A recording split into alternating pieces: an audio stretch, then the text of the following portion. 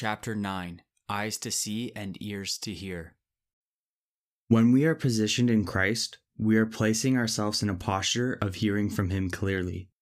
I will talk more about hearing from God in the book section called Results of Surrendering. For now, I really want to stay in the stream of practicality of the actions that follow within the act of surrendering. Posturing ourselves rightly before God is something that is impossible without Jesus.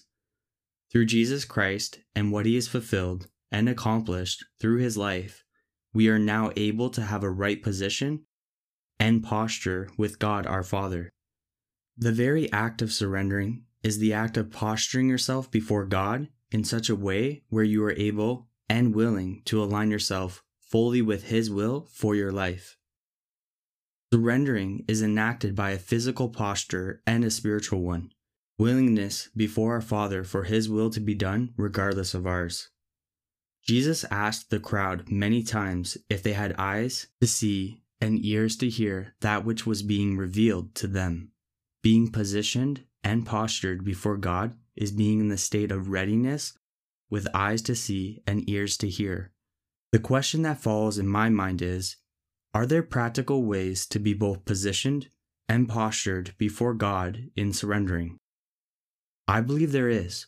One example is the one I discussed in the previous chapter with finances through tithing, generosity. I would like to highlight 4 practical examples of ways we, as followers of Jesus, can be positioned and postured in Christ. Prayer, singing praises, fasting, and being connected to a community of followers of Jesus. This chapter is not highlighting any of these acts in any particular order of significance. Prayer. Trying to describe prayer is kind of like describing music to someone. There are many genres and instruments that can be used within the compilation of what prayer consists of. For example, prayer can be a simple form of conversation between you and God that sounds much like a conversation you would have with a friend, discussing any range of topics. Prayer can also be a moment of acknowledgement of God's presence within your day.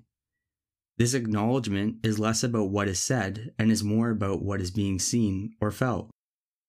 We can pray about specific situations, make requests, or even acknowledge and give thanks for different things in our life. The role of surrendering prayer is a great way to posture yourself before God in communication with Him by literally saying the words, "I surrender to your will." Through very specific requests or in general prayer, we can practically posture and position ourselves in surrendering to Him. It can be the physical action of being on your knees in prayer or raising your hands up as a physical act of spiritual posture demonstrating your desire to be before God the Father. Just like tithing is an act tied to what it means to surrender your finances to Jesus, prayer is an act through word and physical posture where we can spiritually position and posture ourselves in surrendering everything to Jesus. I would include scripture reading within the discipline of prayer. The Bible talks about this idea of meditating on the Word of God day and night. This idea of meditation is not about emptying oneself, but being filled with the Spirit. The primary way I see this happening is through reading scriptures within the context of your prayers. If you read your Bible but never invite Jesus into the conversation, you might as well be reading any other book. Therefore, I would directly include prayer while meditating on Scripture as a key element within this posturing. Reading Scripture out loud and asking God questions while reading is also a great way to connect deeper with Jesus. Singing praises. You do not have to be a musician nor a good singer to sing praises to God. Worshipping God through music is a time to acknowledge, declare, and praise God for who He is. It's a time where through words we can also surrender everything over to God. We can sing praises to God privately or publicly, but regardless of location, in both cases it's an act towards God alone. There is something powerful about worshiping God when no one is around. Private moments with God are sacred and I believe very precious to our Father. Simultaneously, there is something very powerful about coming before God and singing praises to Him in union with other followers who are fully surrendered to Him. Truly, it can be through song that we surrender everything to our Father, both individually and even as a community of believers. Truly, it can be through a song that we surrender everything to our Father, both individually and even as a community of believers. Despite not being a musician or a singer, worshiping God through music has been the primary place where I have surrendered everything over to God, both publicly and privately. I have heard it said, and have experienced it personally, that when the praises go up, His presence comes down. I believe it was through prayer and singing that King David in the Bible was able to experience God the way he did even before Jesus Christ of Nazareth entered the world as a baby.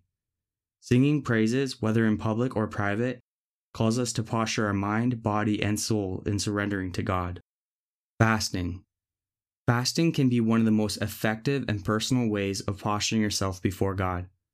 I love that Jesus' teaching on fasting, he highlights the importance of secrecy and sacredness of the act. Fasting isn't intended to be something that everyone around you knows that you are doing. The more private, the better. Especially when it comes to trying to make major decisions in life, relationship, career, where to live, I highly recommend fasting. God is not a vending machine, and there isn't a formula of action that we can do to get God to do anything. However, Jesus, through Scripture, does highlight things we can do if we are finding ourselves at a crossroad or roadblock. Fasting is one way to break through or find clarity within a situation. In the Gospel of Matthew, there's a story in which Jesus' disciples try to heal a man and cannot. Being unsuccessful, they bring the man to Jesus and he heals them. The disciples asked Jesus why they couldn't heal him.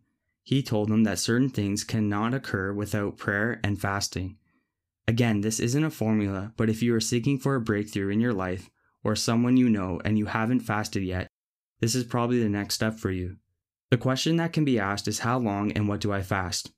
Very contextual question. Personally, due to the severity of my health problems, I have only fasted food very few times in my life.